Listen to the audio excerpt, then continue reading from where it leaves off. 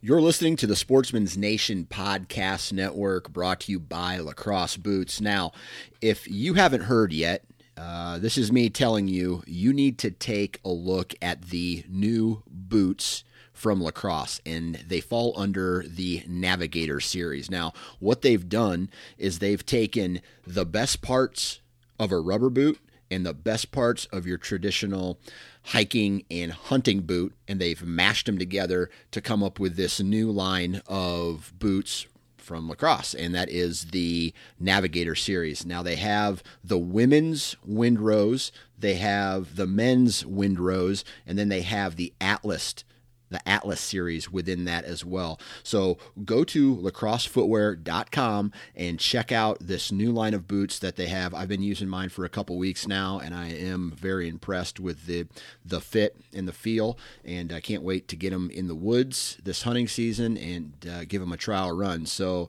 lacrossefootwear.com, check them out. W Hunting Supply is your go-to source for the best in dog training systems and supplies, as well as equipment for hunting, houndsmen, and women.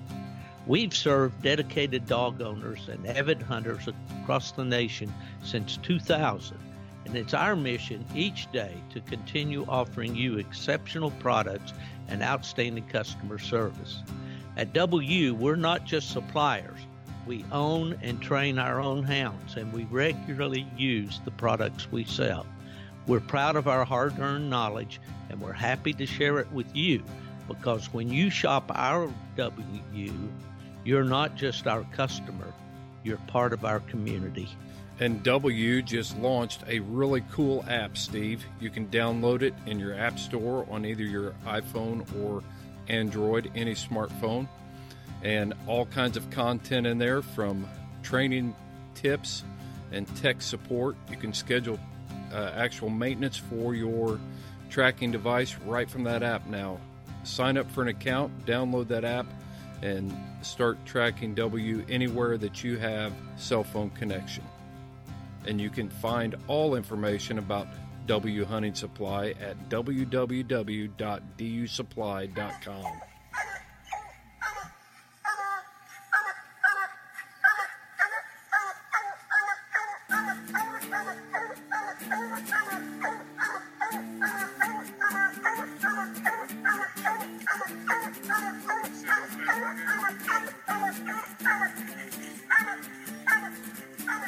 This is a Houndsman XP podcast with your host, Steve Fielder, and me, Chris Powell. If you're ready to up your game to extreme performance, sit back, buckle up, and hang on for another exciting episode of Houndsman XP.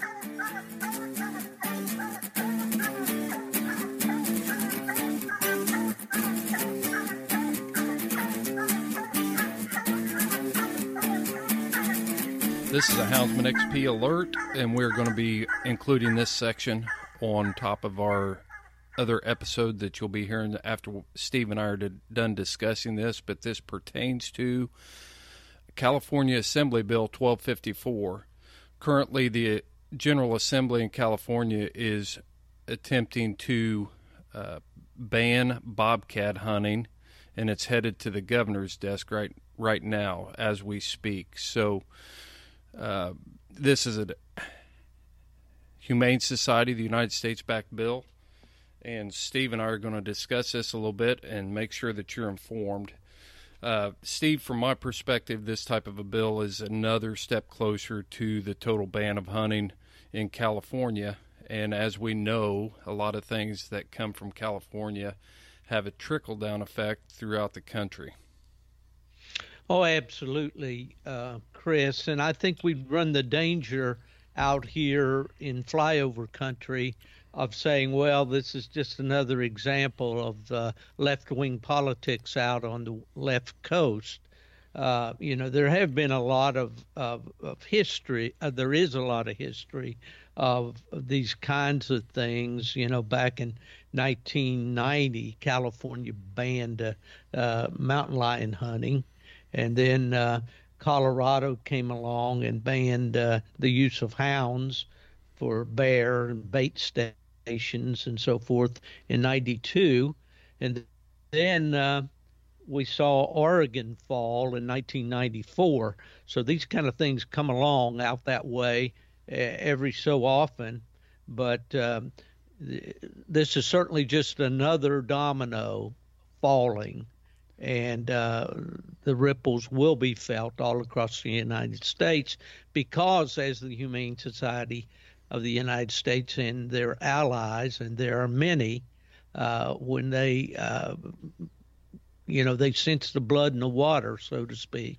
If they win this one, you can bet they won't be satisfied. They'll be looking for other fruit to pick.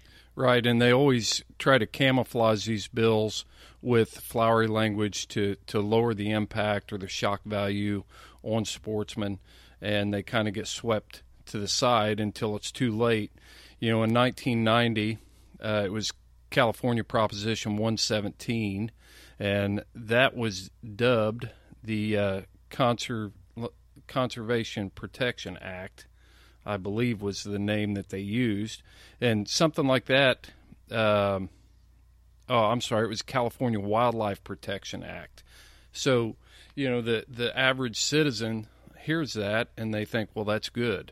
And it often flies under the radar of many sporting groups that may not pick up and catch that, the real language in that. And 117, what it did was, it, like you already alluded to, it outlawed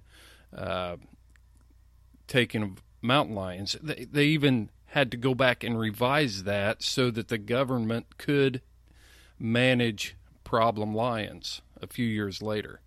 So, it just seems to go on and on and on.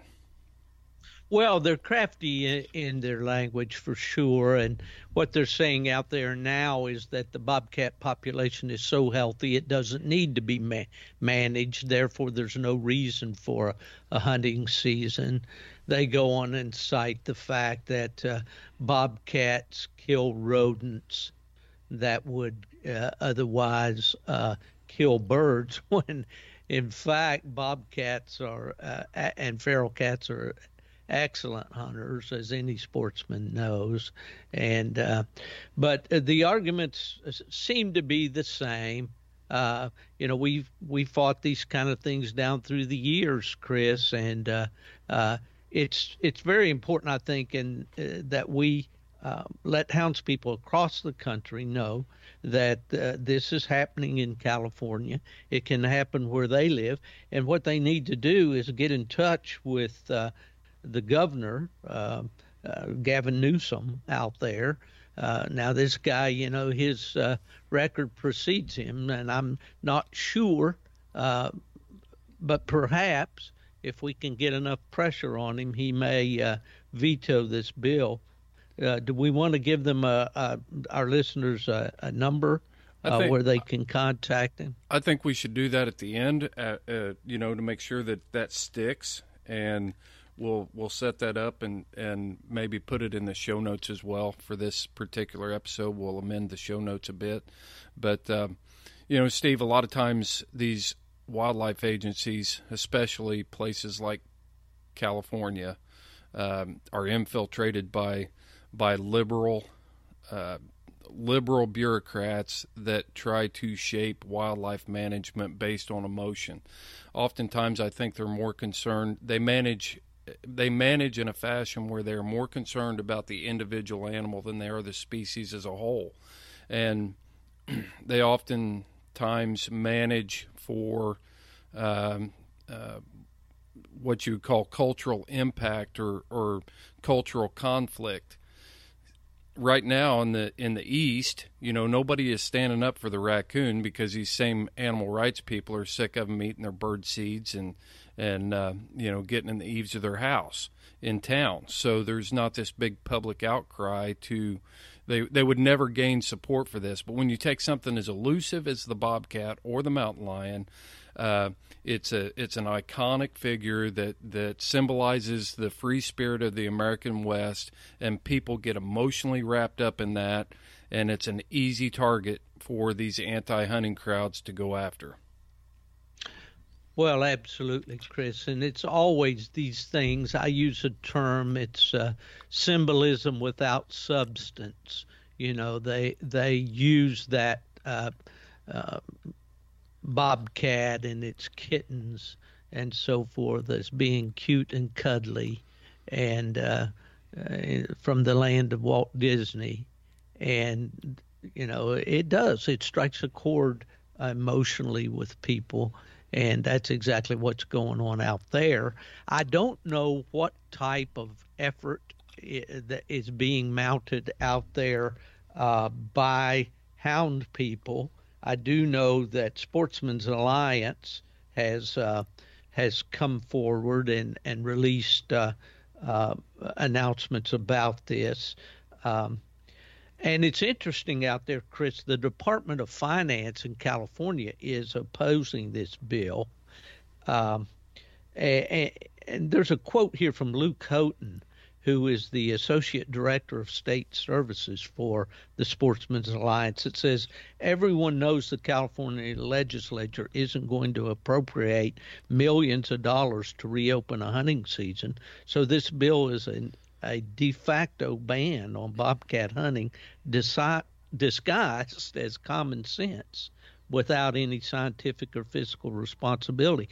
What they're saying now, Chris, with this thing is that it's only the ban would only go until 2025. Right. But after that, that's a slippery slope. Yeah, and they say after the ban has expired, the California Department of Fish and Wildlife could only reopen the season following the completion of a new management plan that will cost $2.5 million estimated. So, you know, nobody is going to vote for a $2.5 million plan to study bobcats. Right. Let's in this political climate, what politician is going to step out and say, hey, let's spend more money? It's not happening these days. And although I'm going to contradict myself here, the Proposition 117 for that California Wildlife Protection Act did a lot, $30 million per year that's supposed to go back into habitat. And right now it's actually in effect until 2020, and the state assembly out there just reinstated that and approved that to continue for the next 10 years. So there is no recovery from this stuff. In my professional life, I've seen bills like this that have been passed, and once you get something listed as protected, getting it off the list is nearly impossible to do.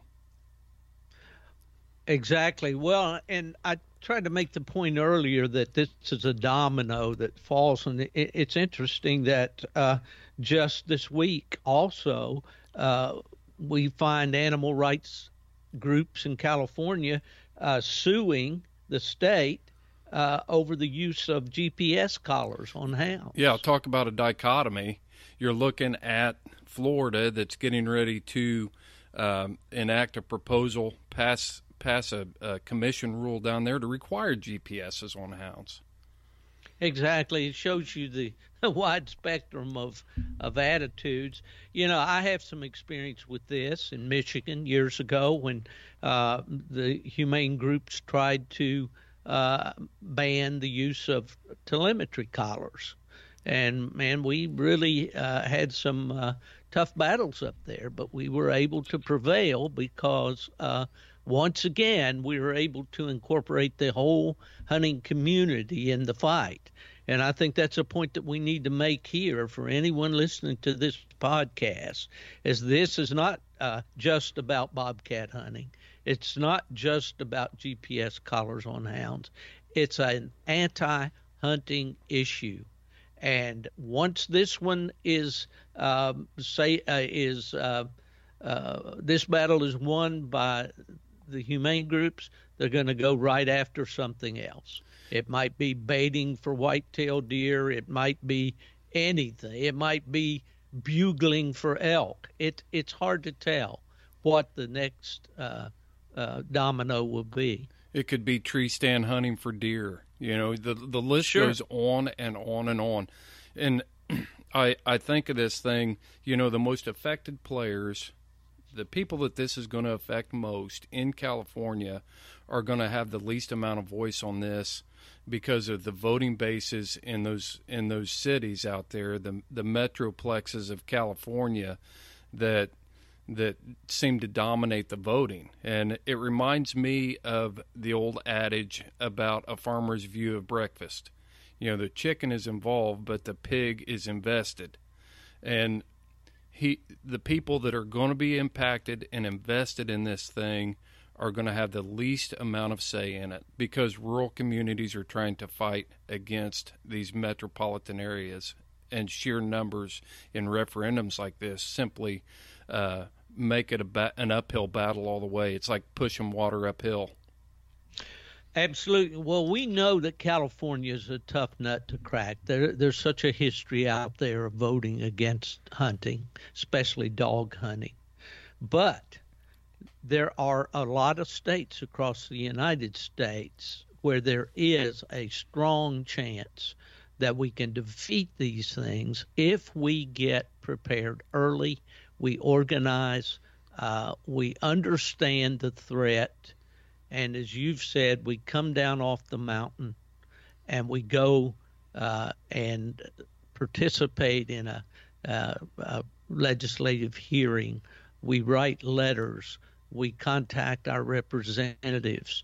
We join a hound hunting club, or if we don't have one, we form one. This is a call to action. Absolutely. Really.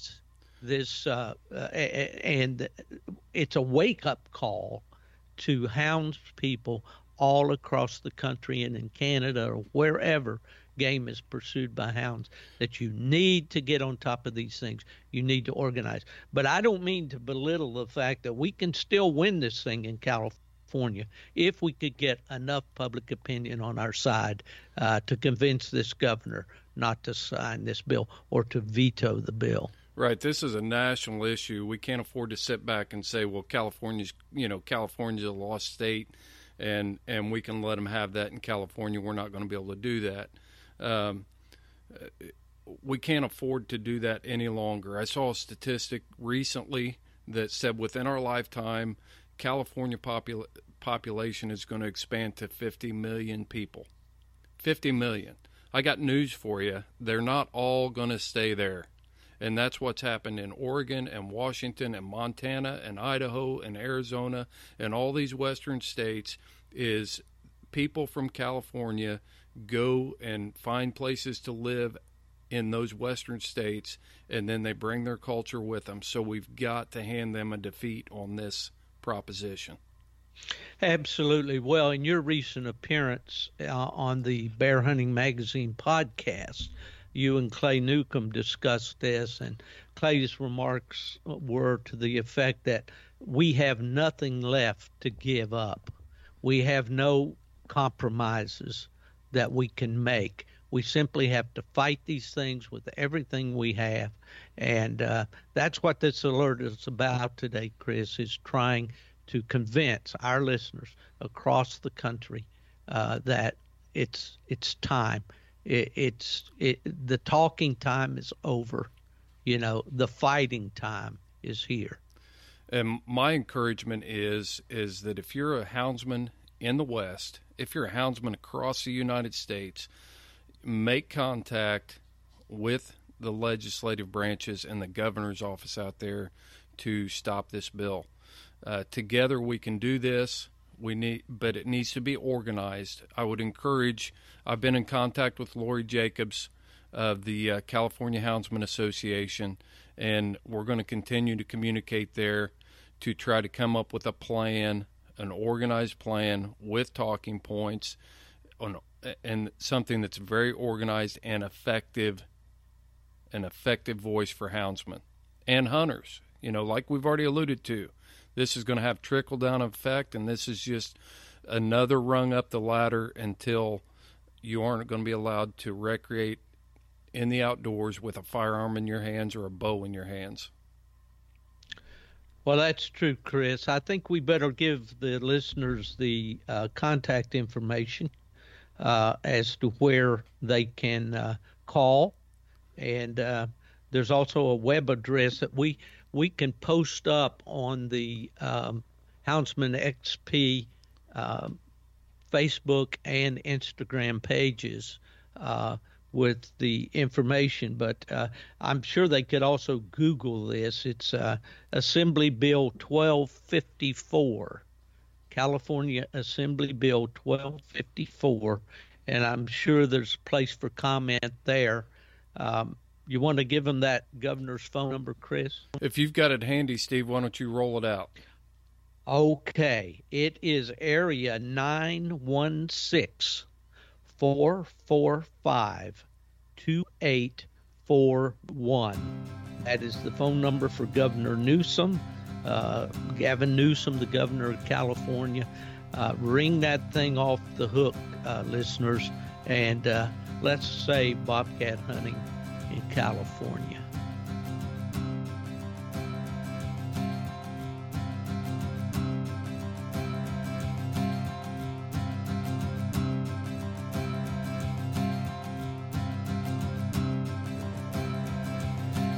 All right, we're rolling. Good morning. Good morning. Here we are at 2019 Autumn Oaks, Steve. And this is kind of the first time that you and I have sat down face to face in all the episodes we've done. Yeah, I'm thinking, where is my laptop so I can message Chris to tell him I'd like to jump in the conversation. Yeah, I hear you. So it's been this is actually Saturday, so we'll be winding it up today. Yeah, it's gone really fast this year, it seems to me. I got a little later start from driving up from Florida, and it was a long day on Thursday. Didn't get in here till about 5 o'clock.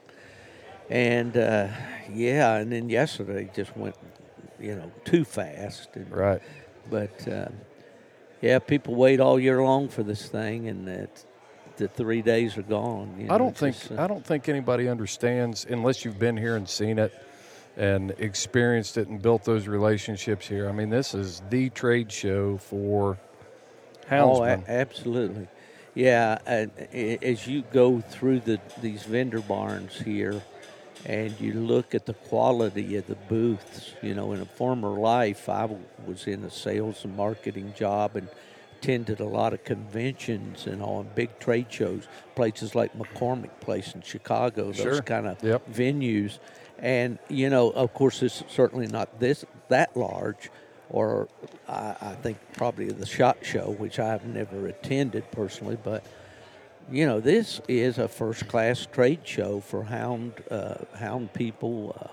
I'm looking across the way over here at the banners for Bright Eyes Lights, Dogtra.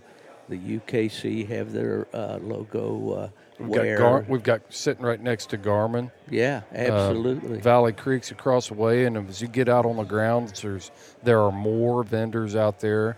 And what I've noticed in all the years that I've been coming to events, it seems like that the vendors are upping it a notch on their presentations and different things. NRA convention is a huge show, and everything is how it's presented there, and it kind of draws you in. But everywhere you go, you can talk to somebody. Oh, absolutely. And, over the years, having been involved with these coon dogs, you just see so many people that you don't see all year, and it is that reunion atmosphere.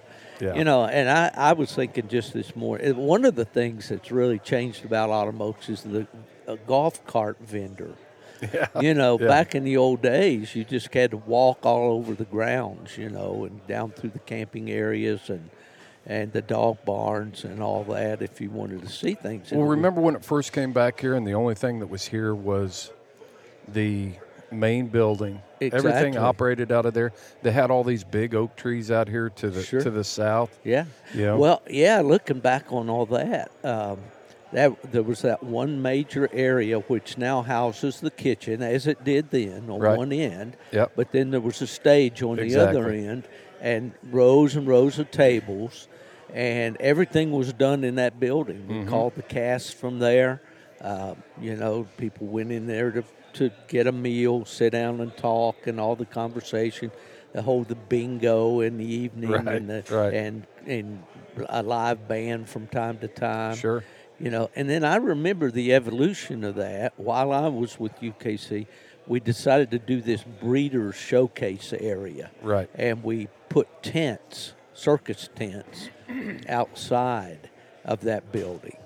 And had some breeder booths in there. Where were they showing at that time? And believe it or not, right here in this building, just from that's going to be to the south. The wildlife or right livestock. Where timber, where Bob Osborne's vendor area is there. Right. Used to be the That's show. right. That's right. The livestock arena, and they had the bleachers set up on both sides. Yeah. It was an open-sided barn. Right. Type thing, and of course you had to contend with the barking of the dogs that were being housed, right nearby. Right. So, calling the show or announcing the show and the classes and all, you had that constant dog barking in the background type thing. But then, a local RV dealer here in Richmond, Tom Raper, huge RV dealer, built this big, it's called the Raper Center, I guess for indoor shows, for mobile home or RV shows. Right. And now that just opened the whole deal up. Now they got all the air conditioned. They got the show rings there. PA. Yeah, PA system. It's a top shelf. It's a top shelf convention that it's a top shelf convention center now that Tom Raper uses for his business. And the RV industry, this is like the hotbed, just a little bit north central of here, up towards South Bend and stuff is. Sure. I mean, huge industry in the RV industry where they manufacture the RVs.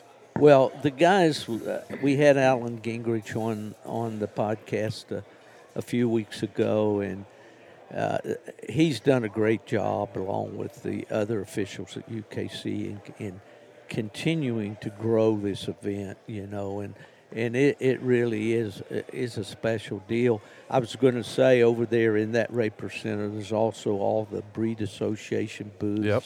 And they've all really stepped up their acts, with their awning canopies and their displays. And I was over at the plot booth yesterday and looked, and of course there's a couple of ladies on the board of directors now, and you can really see their touch and all the decorations and everything. Yeah, Becky Church and Becky Church and LaDonna. LaDonna Taylor. Yeah, and but I was in the golf cart I mentioned earlier this morning. I had to run over to my truck and pick up something to come back to our booth, and I was just thinking about as I came down the aisles and stuff and looking around, and I thought, this is where I feel the most. Where I feel like I'm where I belong, and I think all these people, if they would stop and think about it, they'd probably feel that too. And we're set up here in the main vendor barn, and Jason Doobie from W came out here and is unselfishly giving us his time and working in the booth and stuff. But that's what we were talking about as we stand back and we watch the people that you interact with. You can tell they're your people, Steve. Well, your type of crowd, and you relate with them very well. And there's been very few people in the sport, in the history of the sport, that have that ability to do that. So, well, I appreciate that, Chris, but it was just a natural affection for me, Yeah. Well, as a kid, I grew up, the idea of getting to go to a UKC hunt was huge. Right. And I can remember my dad, before I could drive, taking me up to Eastern Ohio. There was a hunt at Barlow called the Southeastern Ohio Championship, and they draw over 100 dogs. And I got to go there, even before I could drive and actually hunt a dog in the event. In fact, that's the first trophy I ever won. I won 6th place one time with a plot, and it was like a foot-tall trophy. Absolutely. And it was like winning the World Hunt. Right. I'm sure I polished all the shine off that thing all the way home, Yeah. But, yeah. I can remember my first one, it was I actually had a dog in a grade hunt, and I think I placed third. You Yeah. know, back in the days of a grade hunt, and you just feel like you're walking on cloud nine. And Yeah. so there's a lot of history here. And you kind of hear the buzz behind us because the vendor barn is really packed right now. Right. You know, it's going to get busier because we're on Saturday now. So, Oh, yeah. Today should be the biggest day crowd-wise. You know, people kind of use this thing as a time to gear up for the fall. Right. You know, and I think that's probably one of the things that we overlook in this sport. You think, well, maybe the entry numbers at the events are not what they used to be. Maybe you don't have those 100-dog local hunts or 50-dog local hunts. But there's a lot of coon hunters in the country. And Right. they're here. You know, I spoke with a couple yesterday from Utah that Right. drove 1,800 miles out here. yeah. You know, and Jason Doobie came from Oregon. yeah, exactly. So, yeah, of course, he's here to work, but he's already stated that even if he has to take vacation time to be here next year, he's coming from Sure. Washington, and we've got commitments, or right now loose commitments from several houndsmen in the West that want to come. oh yeah. and be I in the hope booth we with can us. continue to encourage them to do that, because they are going to love this event. If they love hounds, whether they have registered hounds or not, that doesn't matter. In fact, I just came by a booth out here. A guy was displaying some crossbred UKC registered puppies. They looked like black and tans. Apparently, they were crossed with another breed, which you can now register, Right. through the UKC. So, well, if you walk along this aisleway here where we are, and then there's another barn just like the one we're in, right? To the east, Yeah. Mhm. You walk Immediately. along, you see a light vendor. For instance, Bright Eyes over there, mentioned them before. Ray Conrad told me, he'll sell out probably. In fact, I think he's close to sold out of lights already. Yeah. And he brings probably 400 or 500 lights with him. I don't know exactly how many, but if you're looking across the way over there, his tables are almost clear. Yeah, his table was packed the other day when we got here. exactly. This thing, a couple weeks ago, we did a podcast with Sid Underwood, Right. and we talked about a rendezvous. Mm-hmm. The old Yeah. fur trappers, Jedediah Smith, Golden Right. Age of fur trapping, rendezvous, Mountain Man rendezvous. And this is the closest thing Yeah. in existence right now to that. Because Sure. when you walk around here, there's campers set up. People are stopping by. They're visiting. They're talking about their hunting seasons. They're gearing up, Right. like you said. And that was the purpose of the old Fur Trappers Rendezvous, was Yeah. to get together and share stories and Yeah. and gear up for the upcoming Absolutely. hunting season. So, And there's a whole additional aspect to Autumn Oaks that if you stay around the campgrounds and the vendor barns and the dog barns and all that, and that's one thing that's changed. I mentioned the dog barn. It used to be a lot of people brought dogs and housed them in these barns. You don't see that much anymore. People keep their dogs close. They Yes. keep them at their campsites. They keep them in their vehicles, whatever. But if you go over there to that Raper Center, you're going to see a whole different aspect of the coonhound sport, and that's the show aspect. right. In fact, UKC, again, I'll give them a heads up or a shout out for doing this dual class. Now they have Yeah. on Thursday night, they have a hunt for dogs that have earned both a night title and a show title. Right. And then they have to, I think, win their cast with plus points to be eligible to show the next day. Right. And then, so it's picking the dual-purpose dog. But the show aspect of Autumn Oaks, it's the world's largest coonhound bench show. Yeah. They've got several rings going over there right now as we're talking. Right. And a couple of different judges and they're, and it's a big whole deal. different deal. You've got grooming stands over there. Yeah. Stuff that when back in the day, guys were standing their dog on the tailgate and wiping them down. Yeah. Now they've got Yeah. grooming stands and it's big time stuff Yeah. and I mean it's just something that everybody can That's participate funny. in. It just kind of reminds me of the evolution of that sport. it was back in the old days, and I guess the fox hunters did this too. You know, he'd say, well, you know, we got a trial tonight, we're going to run, you know, but my dog, you know, I think my dog's better looking than your dog. And he said, well, throw that bale of hay out there and stack him up there on that bale of hay. Right. And let's look. And then maybe the evolution was, and I think it really was, to put up some cinder blocks and lay a 2x6 or a 2x12 or something. And then you line across plywood that. up. Yeah. And then I remember show benches like that where it was one continuous. Now you've actually got people here selling show benches to people. The collapsible, you know, individual bench. The old deal was, you know, you got someone like to show them with the head in the left hand and someone in the right. Well, you can stack it up and you can move around your dog any way you want. You know? Absolutely. And that's a different people that are used to the conformation or all breed shows like you watch on TV at Westminster. It's all on the ground.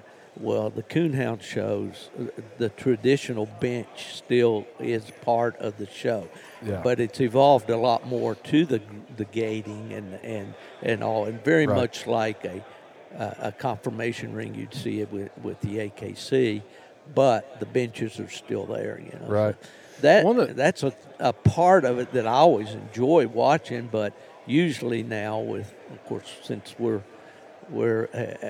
podcasting and working with CNH Publishing in their booth, it's I don't have time for that anymore, and I kind of miss it, you know. But Well, you ought to take some time and run over there this morning. well, I probably will. I'll go by just to say hello. One of the things I've noticed, Steve, as you walk around the grounds here,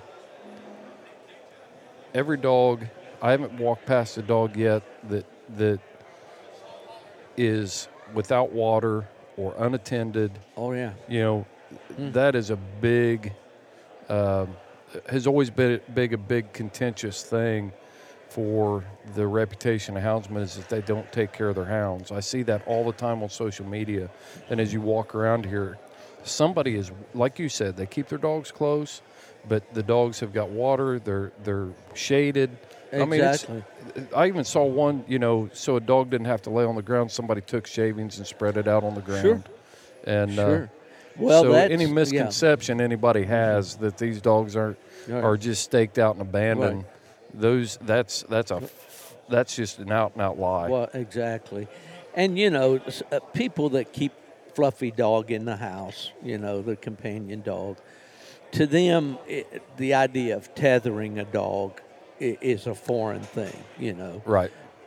But if that dog is on a tether and the ability to move around and out in the fresh air and these portable canopies that are so easy Sure. to find nowadays, and that's what you see the way these dogs are, and they're able to be out there around and see the other dogs and interact with everything that's going on. It's great for the dogs because it socializes them, you know, makes good citizens out of it. I mean, there's so many benefits that people that really don't understand the hunting dog, you know, probably don't get it.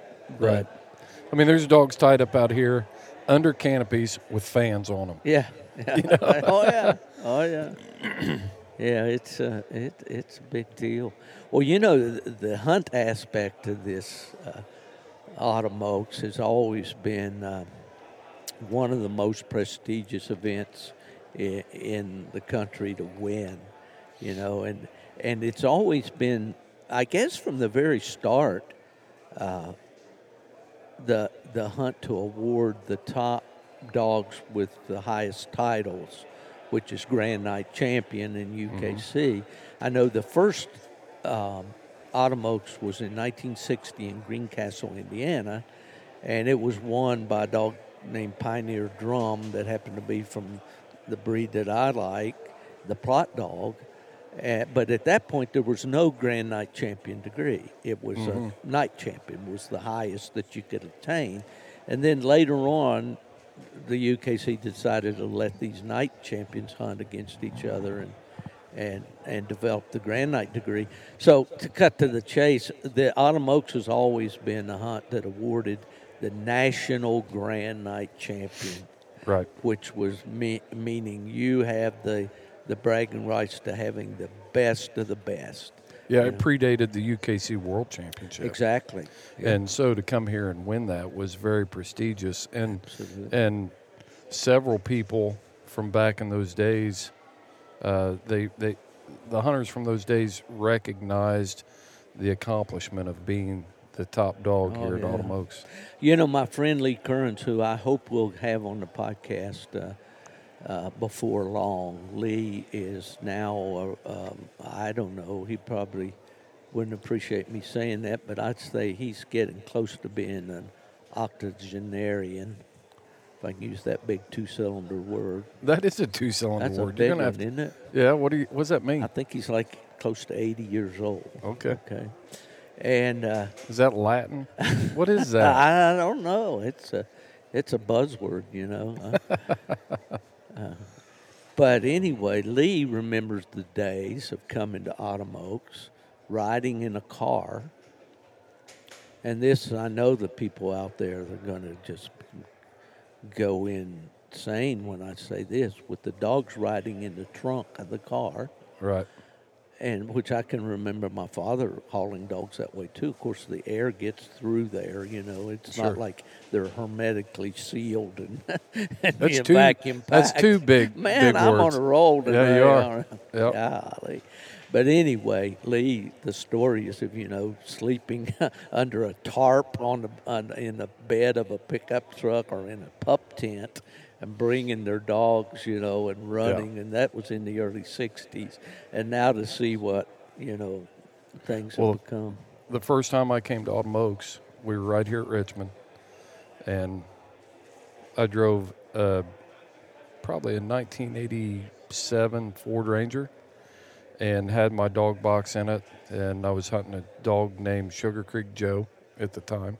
He was a treeing walker, and it's when all the oak trees were still out Right. there, and I actually took a tarp and spread it, put it underneath the front hood, and angled it down, and that's where I slept when I got back. I got you. Yeah. So, yeah. I was kinda- Bivouacked right there. yeah, I was fresh out of the Marine Corps, so it wasn't anything. Didn't mind sleeping on the ground in those right. days, but That's right. you know, it kind of reminded me of the stories that John Wick would tell about going to hunts and sleeping in the truck or sleeping on the ground Sure. under the truck. You know, We all went through that. I think we were talking the other day about, you know, my high school buddy Chuck, rest his soul. He died much too early, but we would go to hunts up and down the Ohio Valley, within 100 miles of home. When we got our license, as we said, you know. Yeah. He had an old Plymouth Barracuda, we called them, Barracuda, with that Yeah. glass Right. hatchback. We put the dogs in there. We'd pull up to a hunt. You know, we'd get out our little pup tent, stake Yep. that thing out, stake the dogs out. But then I can remember, you know, looking at some of these guys that actually had pickups, and they had magnetic signs on the doors. And this one fellow I remember very well, and listeners will probably remember him, named Henry Hitt. And he was from up around, Elkhart, Indiana. Oh, yeah. But Yeah. he was originally from West Virginia, but he was that kind of guy. He had the magnetic signs, and his Cherry River treeing walkers, and he had Right. beautiful tricolored hounds and all that. And I was joking, you know, we're over there doing this. I'm not worthy. I'm not worthy. yeah. Now you see guys rolling through here in you know, vinyl wrap trucks. Oh, you know, yeah. where they put the whole vinyl wrap of their Yeah. kennel logos and stuff on the side of their trucks. So Sure. definitely a lot of tradition and things going on here. Well, and you drive around the town here, Richmond. Richmond's a bustling little town here, right on Interstate 70, just practically on the Ohio line here in eastern Indiana. And you see all the marquees of the motels and the restaurants welcome coon hunters. Right. I walk in the Holiday Inn where we're staying this weekend, and right there is UKC Autumn Oaks. We mark, you know, right as Yeah. you walk in the door. So the town realizes the economic impact of an event like this, and it's huge. You know, Yeah. I used to know the numbers back It used in to the be. day. It used to be around $12 million. Yeah, $12 million it's weekend. several $1 million, Yeah. really, because you factor in all of the motel rooms, Right. the gas Restaurants are packed. restaurants. You go in any restaurant this weekend in this town, it's going to be filled with hunters. Yep. The T-shirts and the caps. The you can hats, tell 'em. yep. I walked into the steakhouse we went last night. A couple of guys in civilian clothes came out and recognized my houndsman T-shirt, or at least that identified me as a hunter, and said, "Oh, how's the hunt going out there this Right. weekend?" You Right. know. Right. And I said, "You guys, oh, it's great. You guys coming out? Oh no, but we're glad you guys are in town. Yeah. You know, it's Yeah, kind of cool. leave your money. Yeah, exactly. You know, it's one of those. It's when we were working with the Hoosier Tree Dog Alliance. I was doing the work there. You know, we ran some of those numbers to show economic impacts and what coon hunting can bring to the state of Indiana, and made those numbers available. We had communications with Chamber of Commerce, and those ladies were always Sure. here passing out their red yeah. poppies.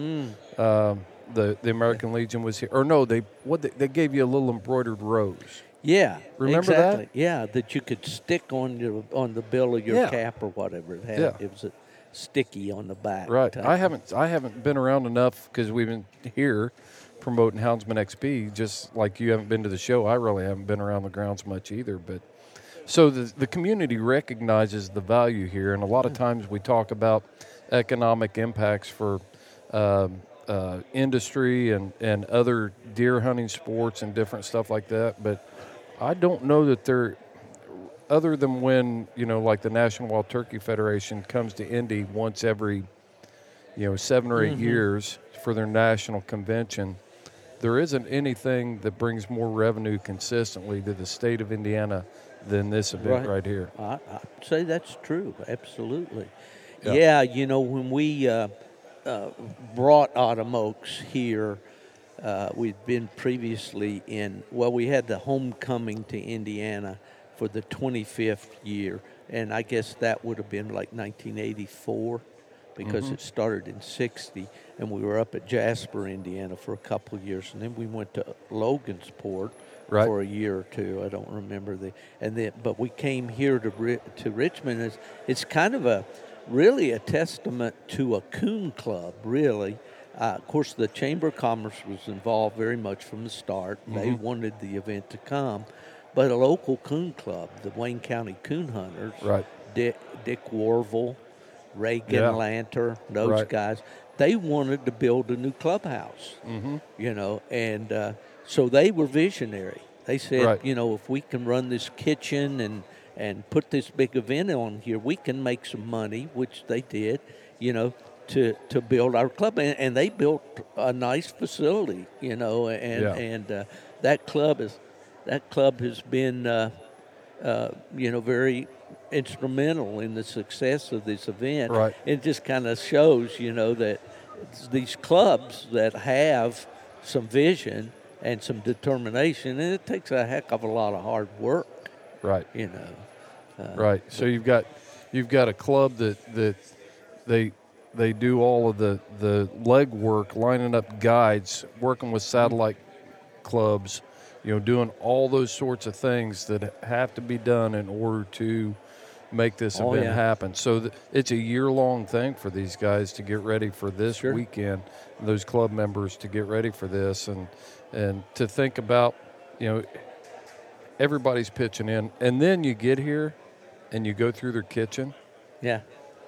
Smoked pork chops. Oh, man. You All the cannot homemade- come to Autumn Oaks without going through that kitchen line. And they've got that thing right now where it's like a fast food deal. I Yeah. mean, you can just buzz through there. It's efficient. It wasn't always that way. There were remember that. long lines. Yep.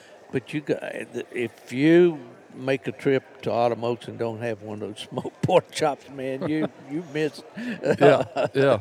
Or a piece of a slice of sugar cream pie. Oh, you know, yeah. an Indiana staple. You know, Yeah, sugar cream pie. And right out the door here from our vendor barn's the ice cream wagon, and that's a big draw here. Yeah, they sell Those out every year. waffle They're, cones and all. they haven't even opened the canopy Not yet. yet this morning. Yeah, once they do, that line will start. You know, it'll start surrounding the building here. When I was here, and it was my job to do a lot of these, make sure these things happen. There was a guy from up in Michigan, Gary Yocolette.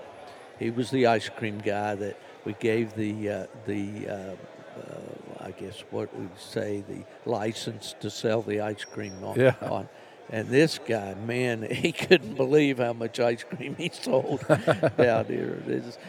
But, you mentioned earlier about the club and the tremendous network of other clubs in the state of Indiana.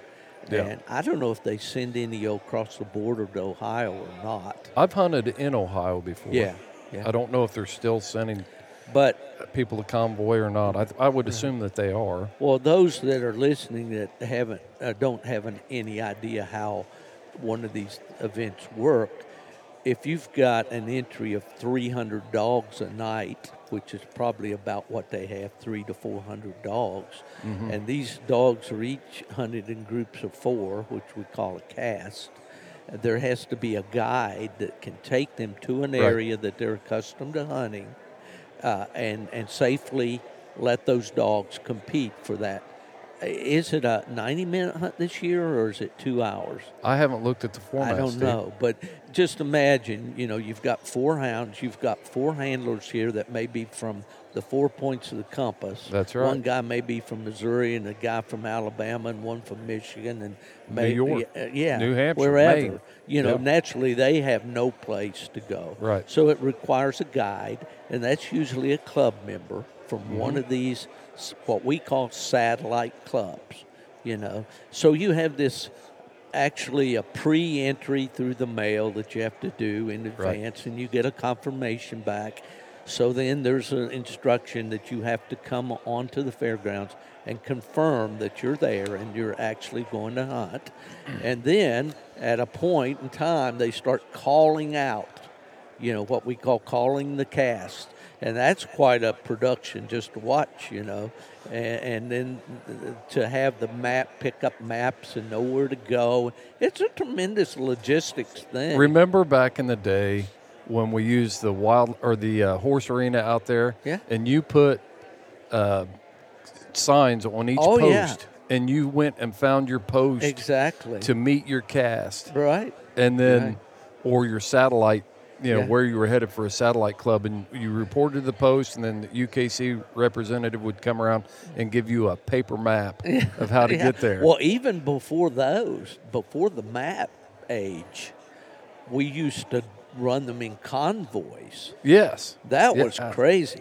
There were some wild stories. Yeah. Well, you figure if a club is going to take 15 casts, right, that's 60 dogs. Right?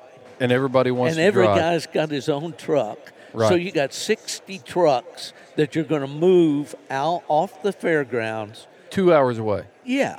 And everybody's going to get there. And you're going to, stop lights. You can imagine that idea. Yeah. There was a funny story that surrounded, it wasn't automotive, but it was Winter Classic in Albany, Georgia. And we were still in that convoy stage. And there's a big fairgrounds there, the Exchange Club Fairgrounds. And it was one of these deals where we were getting all the trucks lined up. And I can remember we had walkie-talkies, and I'm going from the front of the line, and I've got the scorecard, and we're checking off these guys to make sure everybody's in line. Right. We didn't leave anybody behind. And we had a deputy sheriff at the front of the line to go out and pull out into the street, the road, and stop traffic so this train could go. Yeah. So I'd gone all the way down this line to the very back, and the idea was we had a walkie-talkie, a CB radio in the back of the line and one up front. So I'm all the way in the back. They're all checked, all ready, go. And ready, set, go. And the voice of the lead truck comes back, Steve, we have a problem up here. You need to come up here.